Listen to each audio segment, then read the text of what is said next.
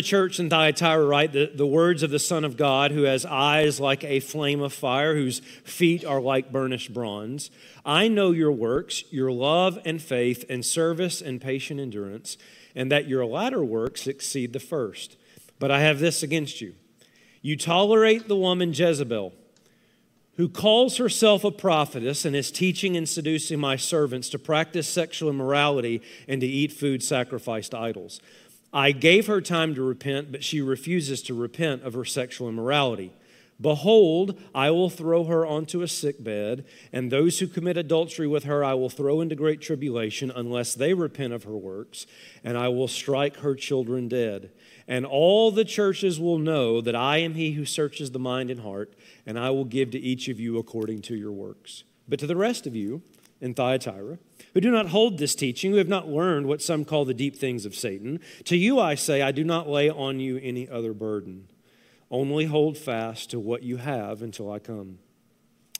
The one who conquers and who keeps my works until the end, to him I will give authority over the nations, and he will rule them with a rod of iron, as when earthen pots are broken in pieces, even as I myself have received authority from my Father, and I will give him the morning star. He who has an ear, let him hear what the Spirit says to the churches. Would you please pray for me? And let's pray together and ask God to speak to us. Lord, we do ask that for those who have an ear to hear what the Spirit has to say to us this morning. It is good to have this appointment with the great physician. How your word does surgery on our heart and in our soul. That is a gift of grace. And so I just pray that you would speak with clarity and that we would listen to what you have to say to us this morning as we look to your word in Jesus' name. Amen. Amen. You may be seated. They were just a group of shepherds walking through the sand dunes of Souillac, France. And as they were walking along, they noticed something sticking out of the ground. It looked like a large rock or some type of stone, and they were intrigued by this. They went over, they started to dig around it, and they dug for several hours, and they began to realize that there was something significant buried underneath, so much so that they went and got help. They brought them back, and for the next 2 days, they continued to dig until they could begin to discover that this was some kind of a tower, almost like a bell tower of sorts. And so now they realized this was beyond their expertise, and so they had someone come in, like an excavation team that could do this professionally. And over the next several days and weeks, they finished that dig, and they finally discovered what was buried underneath all that sand. It was a church. In fact, if you find yourself in Souillac, France today, you can actually go and visit. Here's a picture of it. You can visit the church that was buried underneath the sand for over 100 years. Now, you hear something like that and you might think, well, that's unique, that's strange. Things like that don't happen very often. And listen, you'd be wrong. In fact, I would submit to you that that's happening all the time and that that's happening right here in our nation. But I'm not talking about churches that are being buried physically. I'm talking about churches that are being buried spiritually. They are buried underneath the sands of biblical irrelevance. The building still stands, services are still being held, but there is no gospel light. They are, for all practical purposes in the eyes of God, buried. Ed Stetzer, who's a well-known missiologist, a professor of missions and evangelism at Wheaton College, wrote an article just a couple of months ago in the Washington Post. The title of the article got my attention. The title was, quote, "If it doesn't stem its decline, mainline Protestantism has 23 Easters left." Here's what Stetzer writes, quote, "The news of mainline Protestantism's decline is hardly new. The trend lines are showing a trajectory toward zero in both those who attend regularly and those who identify with mainline denominations 23 years from now. And while it is not the whole story, there is an argument for at least part of what has happened. Berean, listen to this.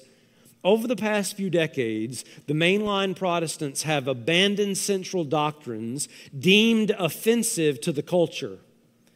Things like Jesus died for sins. Jesus literally rose again. The Bible is God's word. The need for personal conversion, and many others. Some of the mainline Protestant leaders have rejected or minimized these beliefs, hear this, as an invitation for people to join a more culturally relevant and socially acceptable church. A recent study in the Journal of Scientific Study of Religion done in Canada reported that 93% of clergy and 83% of church attenders in growing churches believed that Jesus literally rose from the dead, compared against 56% of clergy and 67% of church attenders in declining churches that did not believe in a literal resurrection. If you don't hear anything else I say this morning, I want you to hear this. So everybody listen, everybody look this way. Nothing will bury a church quicker than abandoning the gospel. Nothing will bury, at least in the eyes of God, will bury a church quicker than abandoning the gospel. And that's not new, because it's exactly what's happening in the church at Thyatira. Look at verse 18. And to the angel of the church at Thyatira write, the words of the Son of God, whose eyes are like a flame of fire, whose feet are like burnished bronze. Now, we've seen each week that these introductions to each of the letters is tied specifically to the context that church is in.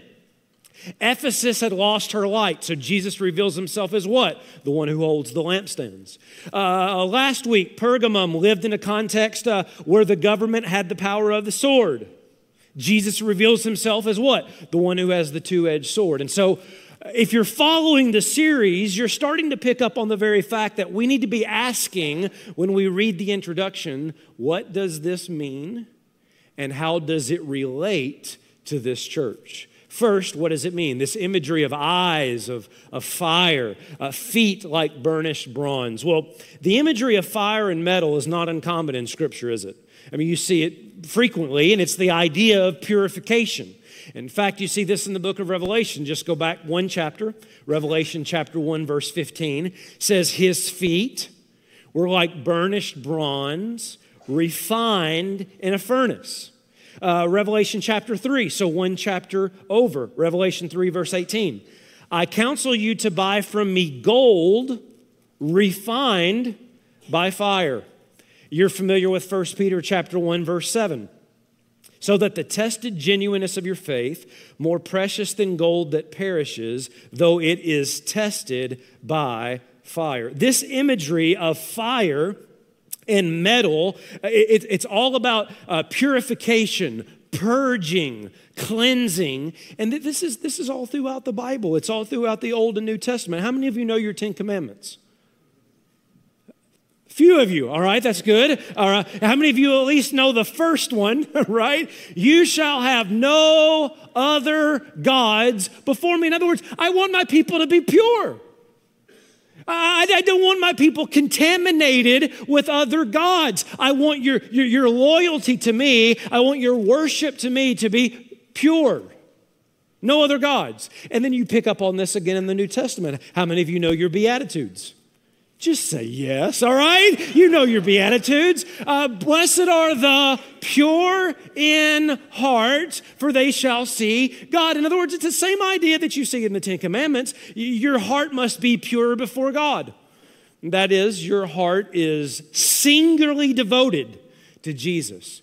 You do not want anything else. You want him alone. And then again, this imagery continues throughout the Bible. We'd spend all afternoon going through all of it, but the church is to be spotless, without blemish. Jesus washes her with water. We're to be holy as God is holy, and on and on and on, you see?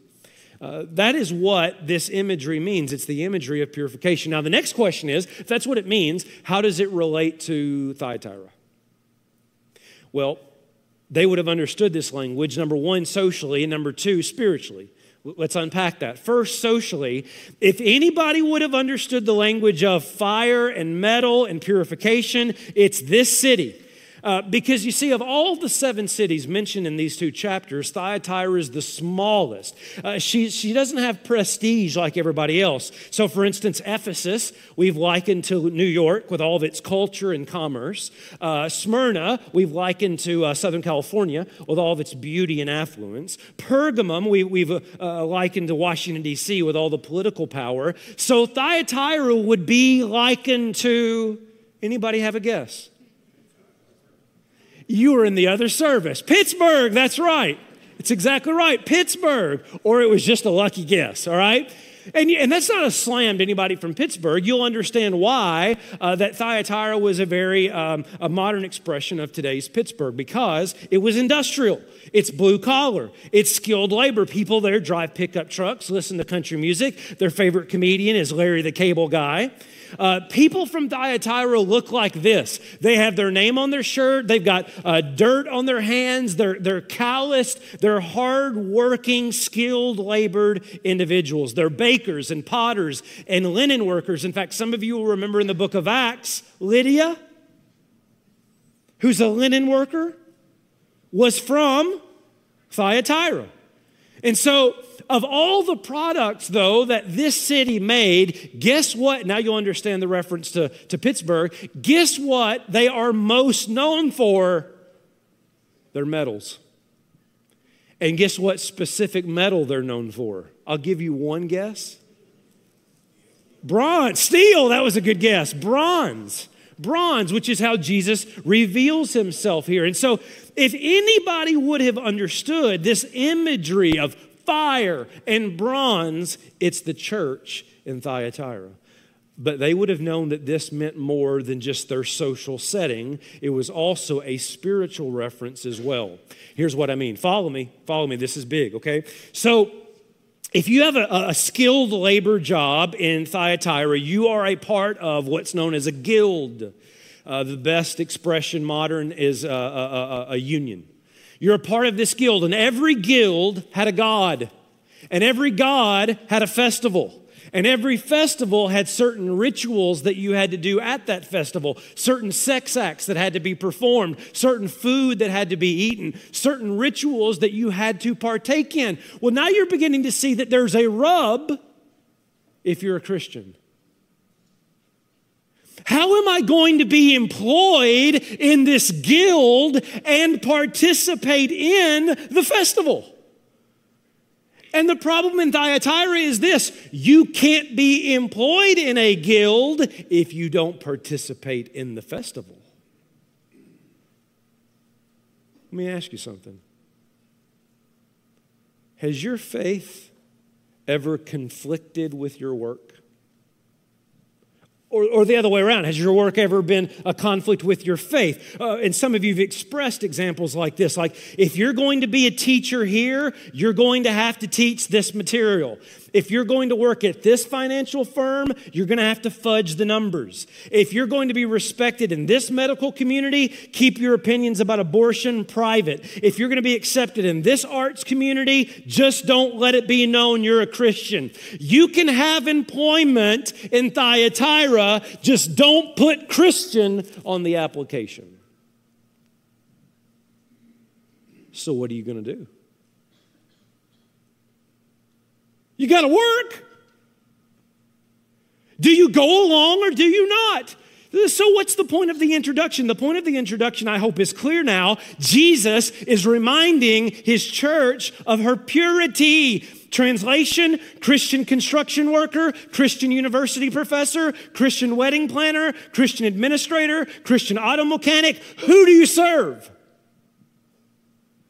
I have eyes of fire. I have feet of metal. I am a purifying king, a purifying Savior. Are you going to be pure? Because the number one threat, listen, the number one threat to your purity is idolatry. The number one threat to your purity is idolatry. And it's what Jesus is about to address next. But first, some encouragement. Verse 20.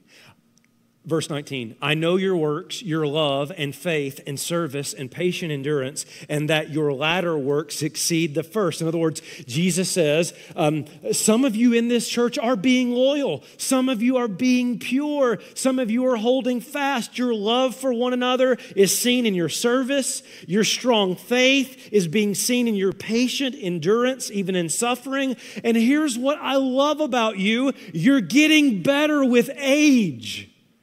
Your latter works are better than your former works. You're like the David Hasselhoff of Christians, right? It doesn't matter how old you, if you don't know who David Hasselhoff is, consider yourself blessed, all right? But it doesn't matter how old you get, you just keep getting better. You keep looking stronger. Berean, can I ask you, how are you aging? What do you see when you look in the spiritual mirror? I'm not talking about physical aging. I'm talking about spiritual aging. Some of you have been Christians for 15 years. Can you tell it?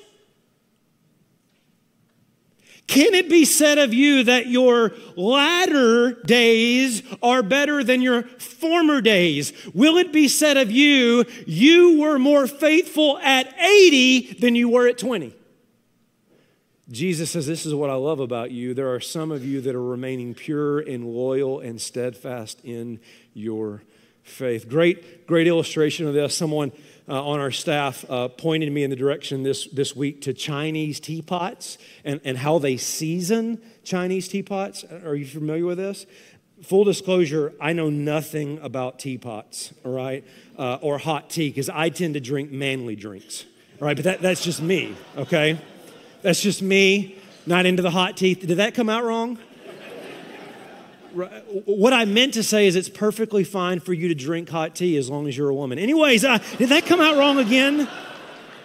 I know what I was trying to say, and I'm pretty sure I said it. But anyways, I don't know that much about, I'm in trouble. I don't know that much about teapots, but someone on our staff mentioned this, and I thought that's worth like investigating, and I was fascinated by it. It's how they season Chinese teapots. Here's what they do. They immerse the teapot into the tea. And what happens is the pores of the teapot start to adapt to the flavor of that tea. And this is a direct quote from the article that I read. This is so good. What a great illustration. As this is done repeatedly over time, the aged teapot starts to optimize the flavor to the fullest extent. I thought, what a powerful illustration. Imagine what we would taste like if we immersed ourselves in Jesus repeatedly over time. Oh, your latter days are far greater than your former. But even though some of you are remaining loyal, others of you have fallen for idols. Verse 20. I have this against you, that you tolerate the woman Jezebel, who calls herself a prophetess and is teaching and seducing my servants to practice sexual immorality and to eat food sacrificed to idols. In other words, there are some here that have fallen in the church to idolatry. There is a woman in the congregation. By the way, I don't think her name is Jezebel. Do you remember last week when we said that the Nicolaitans were nothing more than a modern expression of what happened in the days of Balaam? Right? Do you remember that? Well, whoever this woman is, she's simply doing what Jezebel did back in the days of Israel. Do you remember what happened back in 1 Kings? Right? Jezebel, a woman from a foreign land, marries King Ahab. King Ahab is like a modern version of Homer Simpson. Right? He is a dope if I've ever seen one. He has no backbone whatsoever, and Jezebel influences him and persuades him to lead the nation of Israel into the worship of, do you remember? Baal or Baal. And what Jezebel keeps saying is, listen, it's okay to say yes to Yahweh, just say yes to Baal also. In other words, why don't we have a little mixing? Why just have one when you could have several? And whoever this woman is in Thyatira, she's doing the same thing. She is a woman of great personality, a great teacher, a fresh word from the Lord, probably has her own show on TBN. But what she's saying is, how about instead of being Jesus only, let's be Jesus plus? And if you don't think that's still happening today, your head is in the sand. How about we take Christianity, it's a practice known as syncretism. Let's take Christianity and some of postmodernism. It sounds like this. We'll believe in Jesus, we'll affirm Jesus, we'll support Jesus. After all, he's a way. Did you hear what I just said? After all, he is a way. There could be other ways. But we'll just be the Jesus way, but we won't say anything about any other possible ways. Of course, the problem with that is Jesus' own words that he is the way. He's not a way, he's the way. But what syncretism is saying, why don't we take a little bit of postmodernism and a little bit of Jesus, put it in our spiritual blender, and mix it all up? Or what about Jesus and evolution, or Jesus and moralism, or Jesus and Judaism, or Jesus and a little bit of Islam? And what we'll be able to do is keep our popularity, keep our financial security, and keep our social acceptability. We will eat our idol cake and Jesus too. After all, why have a master when you can have a merger?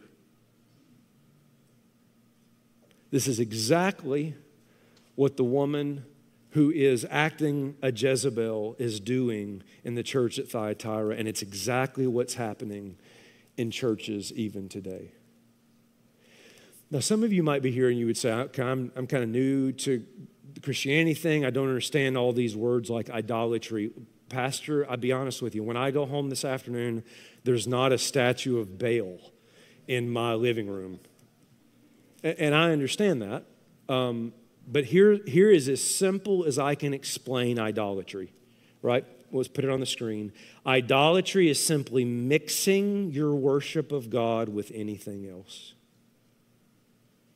Look at me. He will have no other gods before him. And that's actually for your good. Because the only thing you need is him alone. And that's why language like adultery is used in this passage. I mean, this is intense. But hey, at Berean, we don't skip hard passages, amen? Let's just look at the text. And it's dealing with things like sexual immorality, adultery. Why? I think that there's no doubt that there were certain acts happening at these festivals and that sexual immorality was probably a real thing that's happening here with Jezebel. I'm not denying that. But listen, what I am saying is that's not the real issue. The real issue is not immorality. The real issue is idolatry, because immorality is nothing more than the outworking of idolatry. You do greedy acts because you worship the God of money. Do you see? The issue is the idol of the heart. The feet just happen to follow. That is why language like adultery is used here, and not just here. Listen to James chapter 4, verse 4. You adulterous people, do you not know, follow the language, that friendship with the world is enmity with God? Therefore, whoever wishes to be a friend of the world makes himself an enemy of God. Friendship with the world is spiritual adultery. Why? Because it's the pure of heart. It's the no other gods before him. He's the one of flaming eyes and bronzed feet. He wants his people to be pure. He does not want your worship to go to anyone else but him alone. Why? Because he's the only one worthy of that. The issue is the idol of our heart. That's what we have to understand. Now, if you are like me at this point, you're saying like, okay, disclosure here, okay, honest moment for your pastor, like I'm Jezebel. And my guess is so are you. Anybody with me willing to say that my heart is prone to wonder, Lord, I feel it, prone to leave the God I love? Am I alone? Please talk to me, right? I am alone, right? No, we are Jezebel. Our heart does not love the Lord our God with all its might and strength every day. And so if we stopped right here, I would feel really hopeless. I would feel like there's no place for me. I would feel like, but God, sometimes I do worship other gods. Sometimes my heart does run affectionately after other things above you. And I don't want it to be that way, but sometimes that happens. Is there any hope for me? Look at the next phrase, verse 21. I gave her, that is Jezebel, time to repent. Can I tell you the good news of the gospel? Please look right here. Jesus receives Jezebels. That's awesome news. That is for those of you that your heart has run after other things. If you would simply today say, here's my heart, Lord, take and seal it for thy throne above, he will receive you.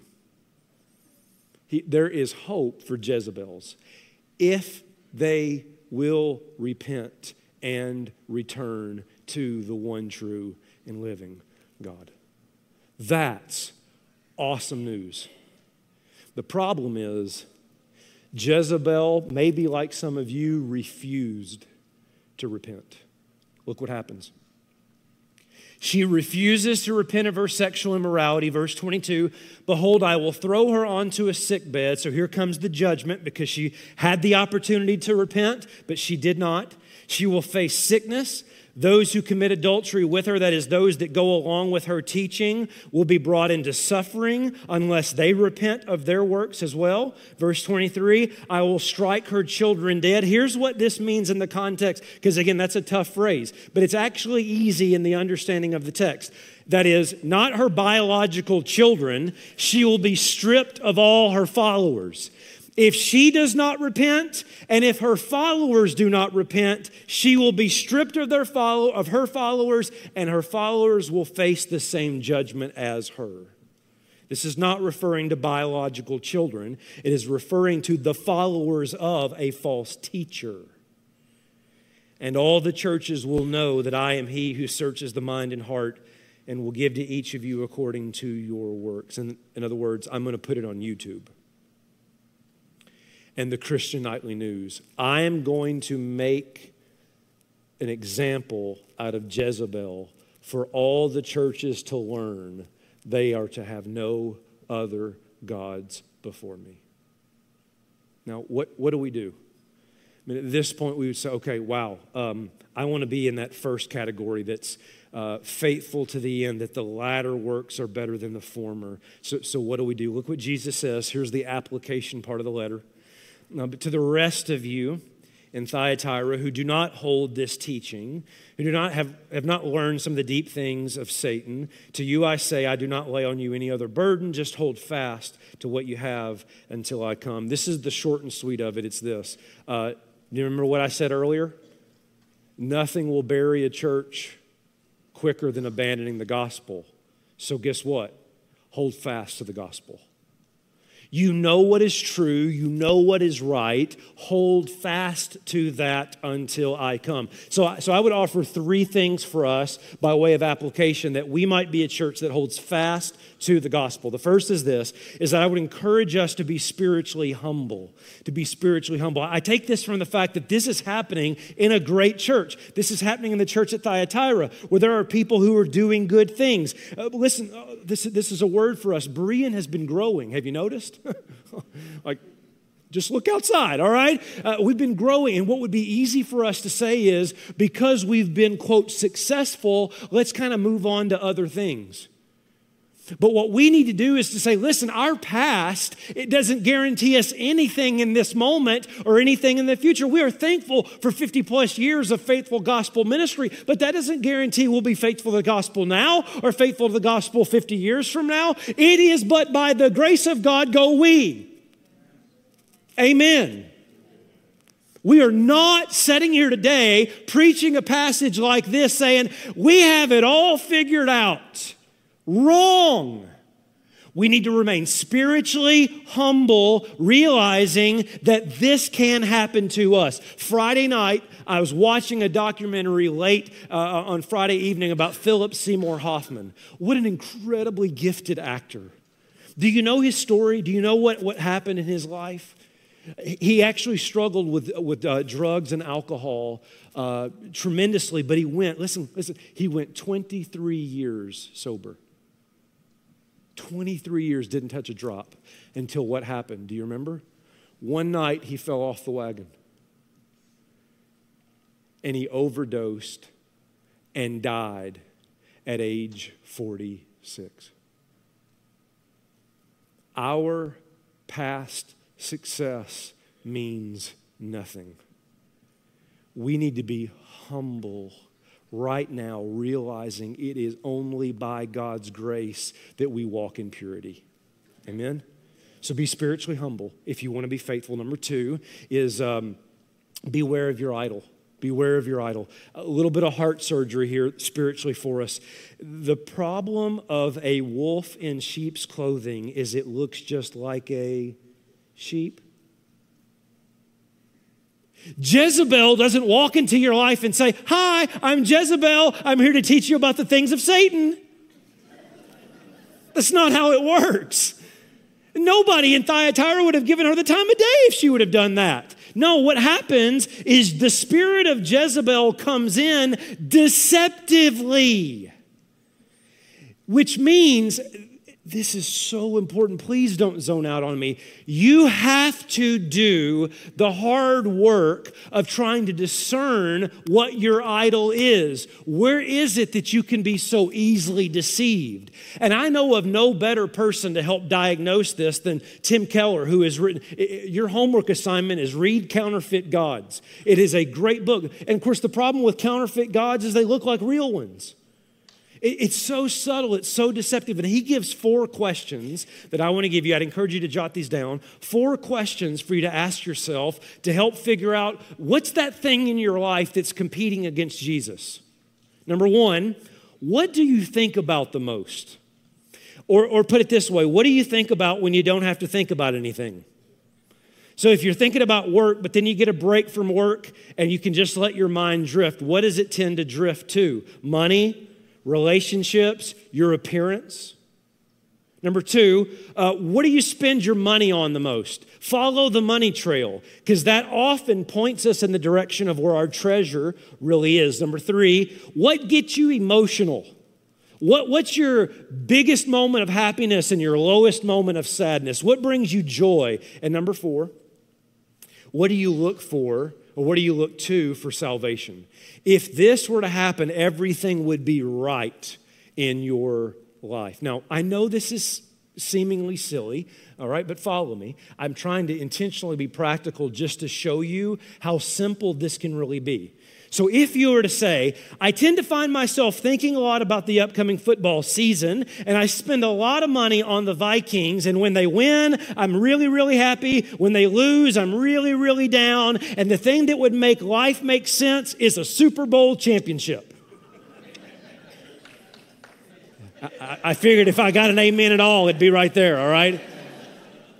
Now, we do kind of laugh at that, but I'm actually being serious, because if you don't think sports is an idol, your head really is in the sand.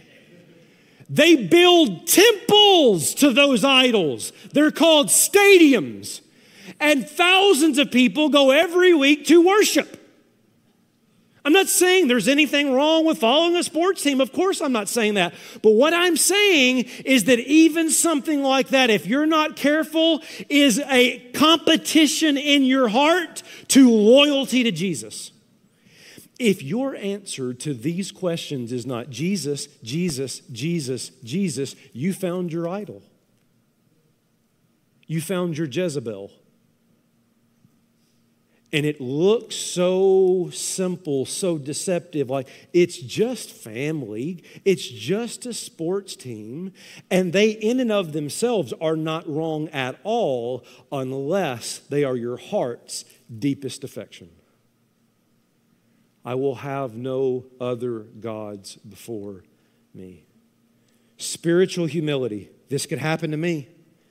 Discerning my idol. Where does my heart tend to go instead of Jesus? And then 3 is be content with the gospel. Be content with the gospel. Here's all I want to say, and I mean this with every ounce in my body, is this. Rather than looking for a word from God, could we just be content with the word of God? I mean, what concerns me with a lot of Christians that I talk to is they're like, I got to have something new. Come on, like, give me something fresh. Talk about something other than the gospel this week, all right? Can we get past this whole Jesus and him crucified thing? Here's my answer. No! Because I can spend the rest of my life there and never fully exhaust it. Those Christians who always need something new are one well-written book away from heresy.